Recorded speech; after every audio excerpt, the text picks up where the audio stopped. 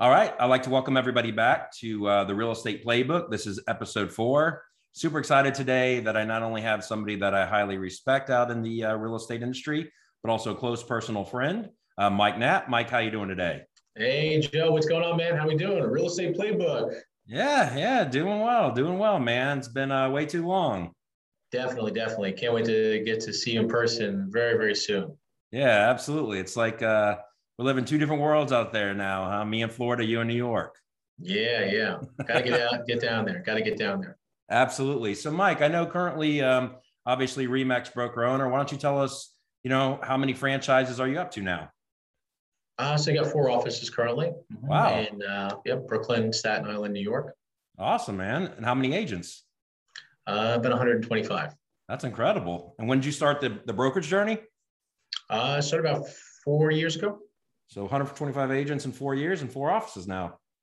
Yes, sir. That's awesome, man. Well, congrats, dude. That's incredible. Thank you. So now obviously we know kind of what the end looks like, or not the end, obviously, but where you're currently at. Why don't you tell us a little bit about your journey? Like, what did it take for you to get up to where you are now? Yes, I mean, I've been doing this now 20 years. When I got started, I worked for a small mom and pop, and that's really where it kind of got the roots. I had a mentor there. He's currently in the business for over 45 years. He actually joined the firm, so it was really kind of bittersweet to be alongside him today again. When I first got started, I wasn't even wanting to be in the real estate business. I was in college. I had a lot of side hustles. I did nightclub promotions. In fact, that's where I kind of met my mentor, not at a nightclub, but I kind of got my roots through there. Through a friend of mine who needed some help to book a party. That's how I met him for one of his kids. So that's how I met. It's just a very interesting story. But the truth of the matter is, I didn't want to stay in it. In fact, my mother really didn't wanted me to be in it because it wasn't a stable job, right? Stable, get a job with the city, either do something with your life to the moon or get a job with the city. Yeah.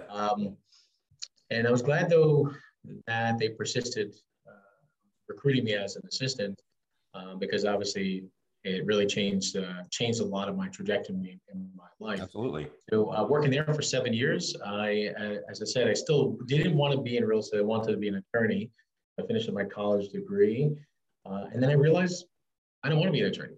I realized, I said, wow, I really enjoy the real estate business and I want to take it to the next level.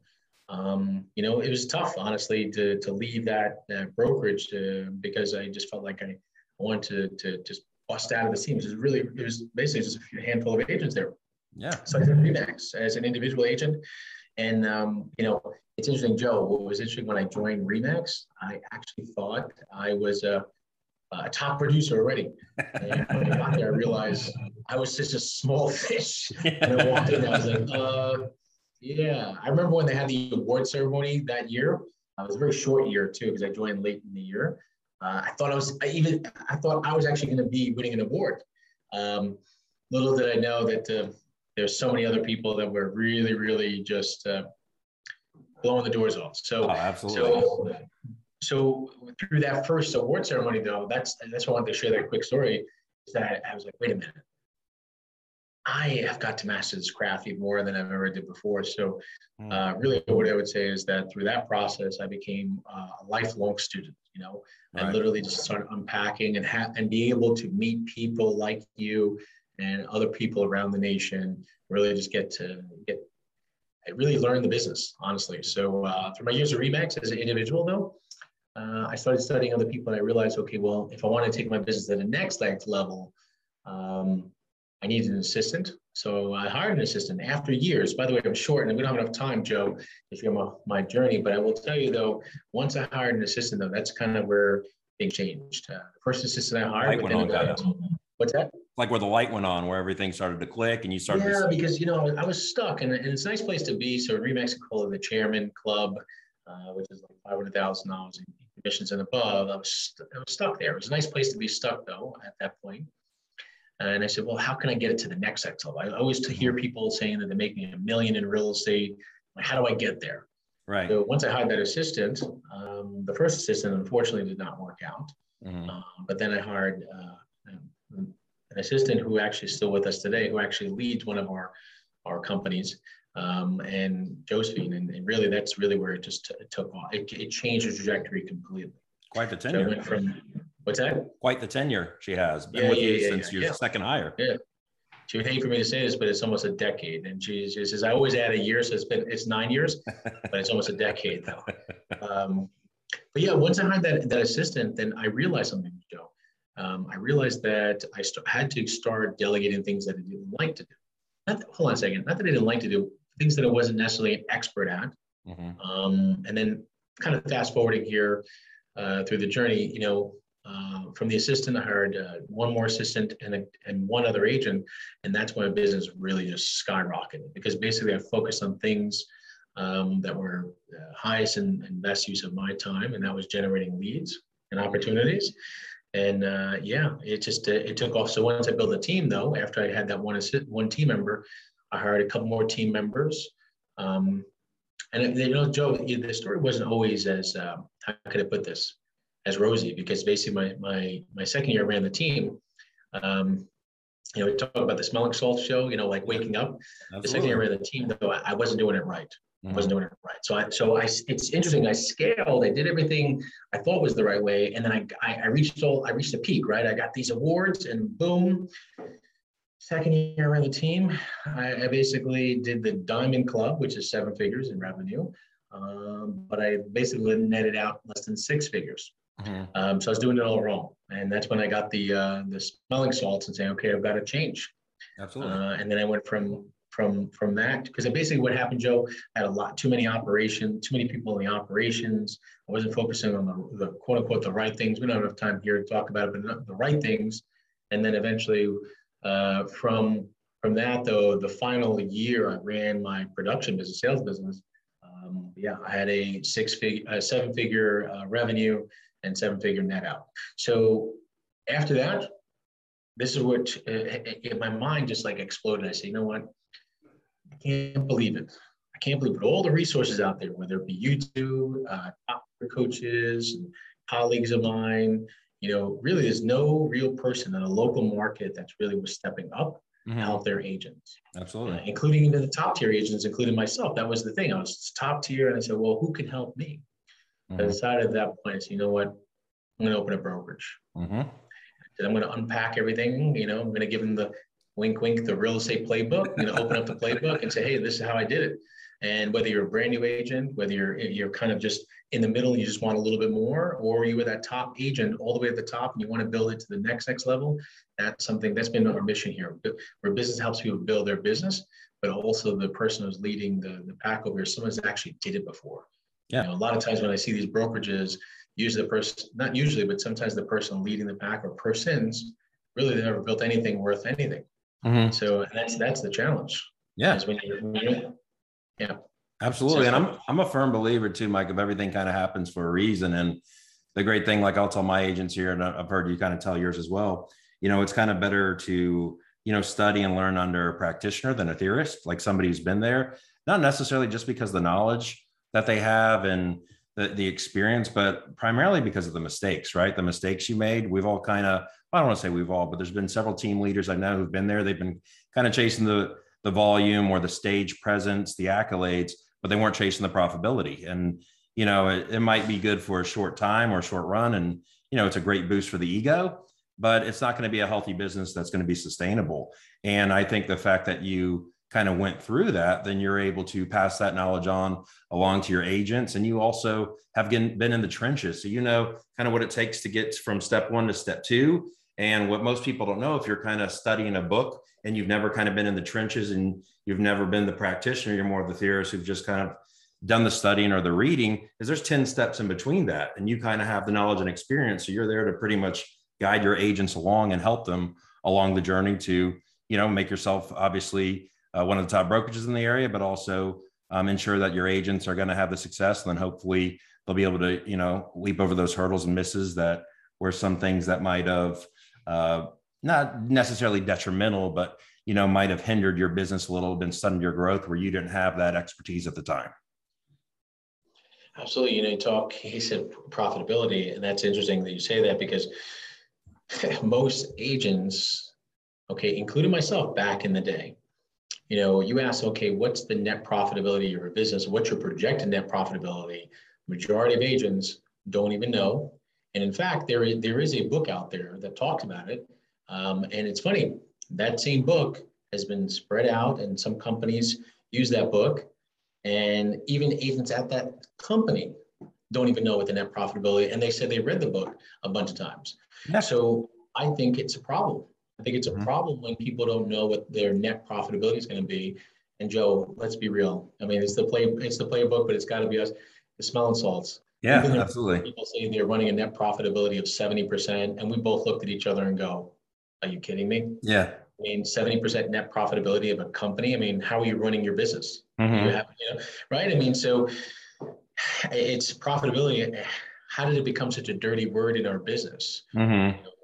Yeah, that's great. What's your revenue, but what's your profitability? Well, Right? it's Don't tell kind me of that like you're, don't it's tell me about almost your like sales model. yeah, Oh, it's almost sorry. like the secret that the top kind of wants to keep hidden and not kind of get out there for the rest of the agents. And they're always promoting like the awards, the accolades, the Diamond Club, the Chairman Awards, whatever they might be, and the volume, and everything's ranked by GCI or volume, but it's never really like what agents are in a good financial state, your financial health, the vitalities of the business, and what's going to kind of ensure that you have that long-term growth and trajectory. And it's something that you could scale on rather than scaling on just pure volume and awards and stage presence.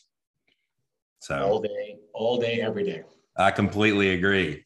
So Mike, I appreciate you kind of sharing that journey and providing that insight to the audience. Why don't you speak to us a little about, and I know obviously every market's going to be different, but for the viewers out there, because we've had some guests and all kind of coming from the Tampa market so far, and you are going to bring an interesting perspective coming kind of from New York, particularly Brooklyn, where most of your business is coming from at this time. Why don't you talk a little about what's going on? What does that look like right now? If I'm a realtor and I'm selling homes in Brooklyn, or I'm a buyer seller, I'm looking to buy or sell, what's the market look like there? Yeah, so I mean, obviously, through the pandemic, we had we had our lockdowns. In fact, our business would close down for a few months. We couldn't show any houses, and pretty much sell any houses. But it's interesting. We talk about Tampa. We've seen a lot of people in our Staten Island market and parts of Brooklyn move south Yeah. towards Tampa. In fact, in some of the towns outside of Tampa. But yeah, the market, thank goodness, has recovered. I would say it's in a U-shaped recovery, but then now we're flatlining, and that's okay. So it went down, it came back up, but now it's flat. Mm-hmm. That's in Brooklyn. On Staten Island, it's still growing. I mean, we are 1,000. Can you imagine this? 1,000 listings less available this year in Staten Island than they were last year. 1,000 Wow. less. 1,000. So yeah, so we are, like a lot of other states, are in inventory shortage. Um, so, so yeah, the market is pretty healthy. I would say multifamily though, by us, it's different than Florida. Yeah. That one has been affected a little bit because we have the eviction moratorium that's now been extended until January. So many people, investors especially, are just not, they're tiptoeing into these investments unless they're getting a really quote unquote good deal. They're not taking them because there's tenants. I mean, it's crazy. Joe, I was Yeah. talking to an agent in our office the other day, and he said one of the tenants asked for $90,000 to move out. To move out, like a cash for keys type thing. On no grounds. Just give me 90 grand, I'll move. I'll say, So, yeah, so that's there's a insane, man. challenge. So there's some challenges around multifamily, but all in all, I would say the market's pretty healthy. Okay, that's great to know. Yeah, I was kind of wondering about that because I know you kind of hear everything in the media, and I know sometimes things can be skewed, but it's kind of know somebody who has four brokerages, over 100 agents, and is in the day-to-day grind of selling real estate and facilitating sales for buyers and sellers and helping them accomplish all their goals and dreams. So it's nice to really get that transparency so we can really know kind of what's going on in the marketplace. Yeah, and talk about that New York. I mean, I'll bet on New York all day. The infrastructure is here. That's one of the things that's just not going to stop New Yorkers. I think what the media played out was people who were living in rentals. Let's say they were living in Tampa. They were born in Tampa. They live in Tampa. They moved to New York for the big dream. And then during the COVID, they went back home because they could work remotely. But since I have been talking to some colleagues and friends of mine in Manhattan, and the rentals are just on fire. Wow. So it seems like people are heading back. Awesome. Again, because what the question I was asking people around New York when they said, no, yeah, people are leaving in mass exodus. I said, yeah, but the infrastructure was here and it still is. So we are completely rebounding. And some of those people that actually moved are already back because some of the companies have already called them back, especially in the banking sector. So awesome, man. Interesting to see. Yeah. Well, that's good to hear. I'm glad to hear, you have a healthy, vibrant market and it sounds to be rebounding, and the inventory, I'm sure will slowly creep up, and, you'll have more homes sold and kind of keep the needle moving there. Oh, yeah. So what would you say when it comes to RE/MAX Edge, Mike? What would you say the biggest strength of your brokerage? If I'm a buyer or a seller and I'm looking to either buy with an agent from RE/MAX Edge or sell with an agent from RE/MAX Edge, what's like the one main thing that you can say is the greatest attribute or strength for your company? I would say the quality of the agent, which is backed up by the support of the company that absolutely that agent, the support and the training. Through and through, we are just known, we're really only taking those that are committed to growth. And it sounds so cliche, but it's true. We had opportunities to probably be double in size, but there's so many agents that are just not, unfortunately, just not committed to the business. Absolutely. And that's really what we have here. We truly have over 125 committed people. And here's the other thing. We have 15, Joe, I can't believe this, but we are at 15 plus languages spoken in our office. Holy cow. Yeah. That's insane. We got two. Another advantage. Yeah. We got two. So I guess we're about 13 short of you. Yeah. So then when it comes to the greatest strength is quality agent, what it sounds like is you're looking for people who are true professionals to the industry. You're not literally looking for the part-timers, the hobbyists, maybe kind of coming on board just to buy a house for themselves or mom and dad. It's people who are committed, not only in the industry, but probably improving it. And then just giving that, red carpet consumer experience, really almost that concierge service to really win over all the buyers and sellers in your market. Absolutely. Okay, fantastic. Now, when it comes to, I'm going to kind of flip the script here on you, Mike. When it comes to like your company, we're going to be a little bit vulnerable here. What would you say is the one thing that you'd identify is your greatest pain point right now? What one thing are you kind of working on that you might not be struggling with, but you kind of see a minor deficiency in, and it's something that you're working on, or maybe it's been a pivot in the marketplace and something that you're trying to catch up to? What would you think that would be with RE/MAX Edge? So because we have a lot of quality agents, and we have some agents that are 10 years plus in the business, 5 years plus in the business, brand new to the business. And what's interesting about that is, and I think a lot of brokerages do suffer with this, is adoption of technology. Yes. And when I say that is that we have a lot of powerful tools that we use technology at the office, and continuing to convince people, because this is a relationship business. It's a relationship 100%. Business. And, agents here who have been building relationships. And it's interesting when you talk about agents who love to talk to people, get out there, just close deals. They're not exactly excited about sitting in front of a computer or using an app to do updates. But I would say to you though, Joe, that we are probably ahead of the curve. We are definitely, as far as the industry standard, we are probably several times more than other companies have an adoption of technology. I mean, there's certain pieces that we have in the office. We have about 90% adoption rate, which is way beyond. Some companies have only about 10, 20% of the firm. So, but that would be something I would say that's improvement, because I do believe, Joe, that we are, we need technology, Joe. Yeah. We need automation. As much as agents want to believe that they that they can do it all on their own without technology, you need it. Because one of the things, Joe, is, right, I'll give you an example, like internet leads. We have a leads problem in this world, in America, right? I mean, 5 million transactions in the United States, and I believe it was a stat that says like 100 million leads generated.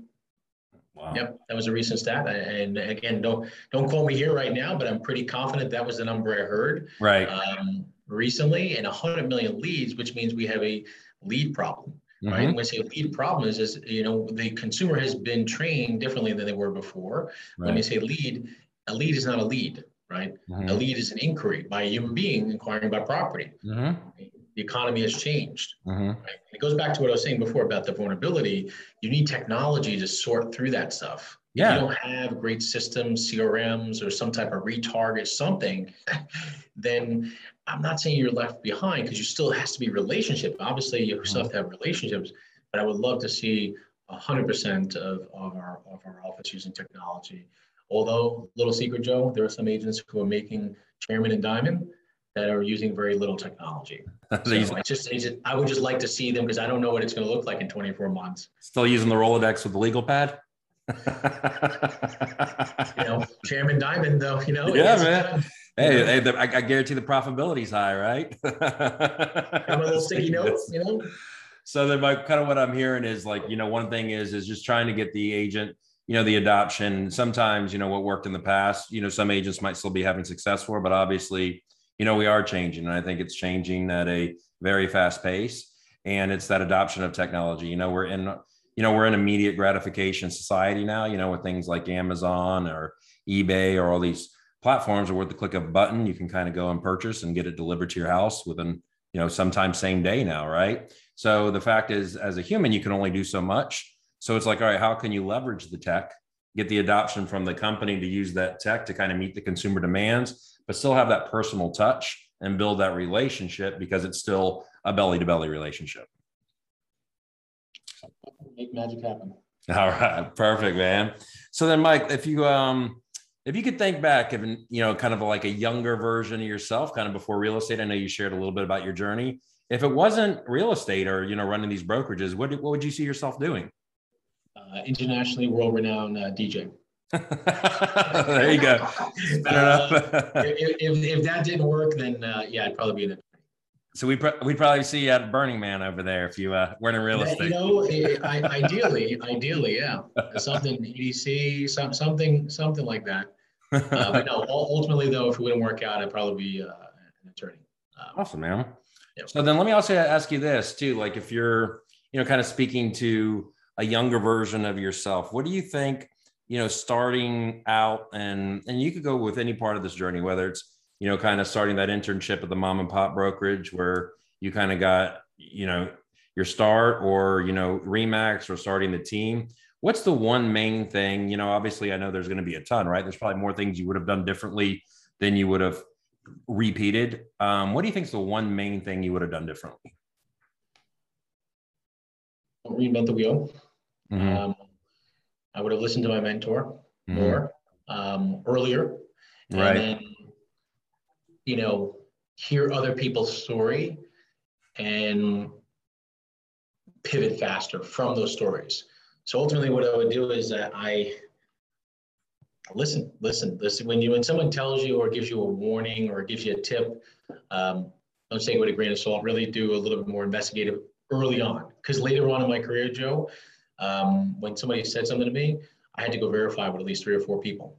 Right. And I think me and you, I'll speak for myself. I just know that I verified stuff with you in the past. Like, hey, Joe, hey, here's where I'm at with this piece of technology. What are you guys doing over there? Mm-hmm. I heard that wink, wink. I heard there's some warnings that this is not going to work, or I heard this is going to be phenomenal. Mm-hmm. So I would say that my mentor, had to give me some warnings early in my career. Not just warnings, but like give tips, really. Absolutely. And I wish I would have kind of listened to them and I've been a little more open. Been a little more open-minded sooner. Yeah, absolutely. And a little open-minded, not kind of had your guard up, and then, kind of take that information. And like you said, just listen more. And I think that's, one of the things I definitely would have changed too is, as John Cheplack, we've both been to several events. You were coached by him, but he always says, like, emulate before you innovate. Like, kind of like try not to reinvent the wheel, do what's working first. But in addition to that, we all have 2 ears and 1 mouth for a reason, right? And I think a lot of times, you get a little bit of success, you want to do the talking, or you think, but just like you said, being a little bit open-minded, vulnerable, let your guard down, and really kind of absorb all that information, is because, there's so much value in that I can see myself too, speaking on myself, that I neglected at a younger age, right? I didn't see the value in that. So it was like, they might've been talking to me, but I wasn't listening. Does that make sense? Yeah. You nailed it. Yeah. So then last, Mike, on a closing note, just if you can like if I'm a brand new agent, right? I'm newly licensed. I'm coming into the Brooklyn market. What's one tip if I'm ready to sign up with, Remax Edge? I'm ready to hit the ground running. I'm committed. This is going to be my career. I'm dedicated. What's the one tip that you give me out the gate? The one main thing that I kind of need to instill in my beliefs to ensure that I'm going to have as much success as I possibly can. That's a tough one, but I would say that this is hard work, and I think that the challenge with our industry, Joe, is that it comes off and people dance around that. Leaders dance around it. They tell you right away, you join the company tomorrow, boom, checks are just going to be showering you. What I have found is when you kind of tell people like it is, the drop-offs might be more, but the people that stay longer outweigh the drop-offs at some point because, the expectation. And I think that was reading a survey that NAR said that most people that got out of the business is because their expectations were not met. They didn't have the right expectations of being a realtor. Nice. So I would say that, of course, as we said, open-mindedness is always the key, but getting that expectation, making sure that the expectations are correct and work hard. Yeah, and absolutely, man. So vague, Joe. It sounds vague, man, but at the end of the day, it's a 5-6 day a week business. I wouldn't say 24/7 because it's not 24/7, but commit to growth and commit to excellence. Absolutely. So you're saying that if they're coming with the expectation that it's going to be what they see on TV with $1 million listing, it might not end up being that way. Is that what you're saying, Mike? Yeah, because that type of stuff sells, right? Right. The challenge is just a brand new person coming in off the streets who their expectation was to come in, I work a few hours, and I make these big checks. That's not how it really is. No. And we all know, and we all know that. The challenge is that do we tell that to the agent when they come in, or do we fear that they would not join us if we told them like, hey, this is going to be hard? Yeah, so, absolutely. That's what I would tell a brand new agent because and I've done it before. I've done it, and some agents they don't join, and they actually some agents actually don't even join another company after. But then others have really said, okay, I'm ready for this, and their business soars.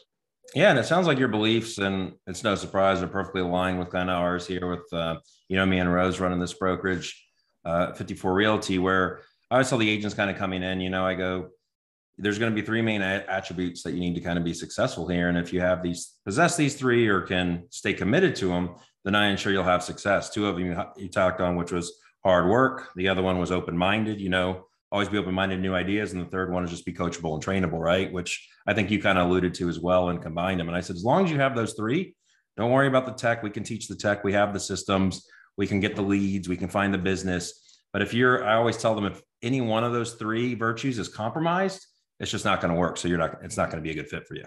And it sounds like that's kind of your belief as well. Boom. Well, on that note, Mike.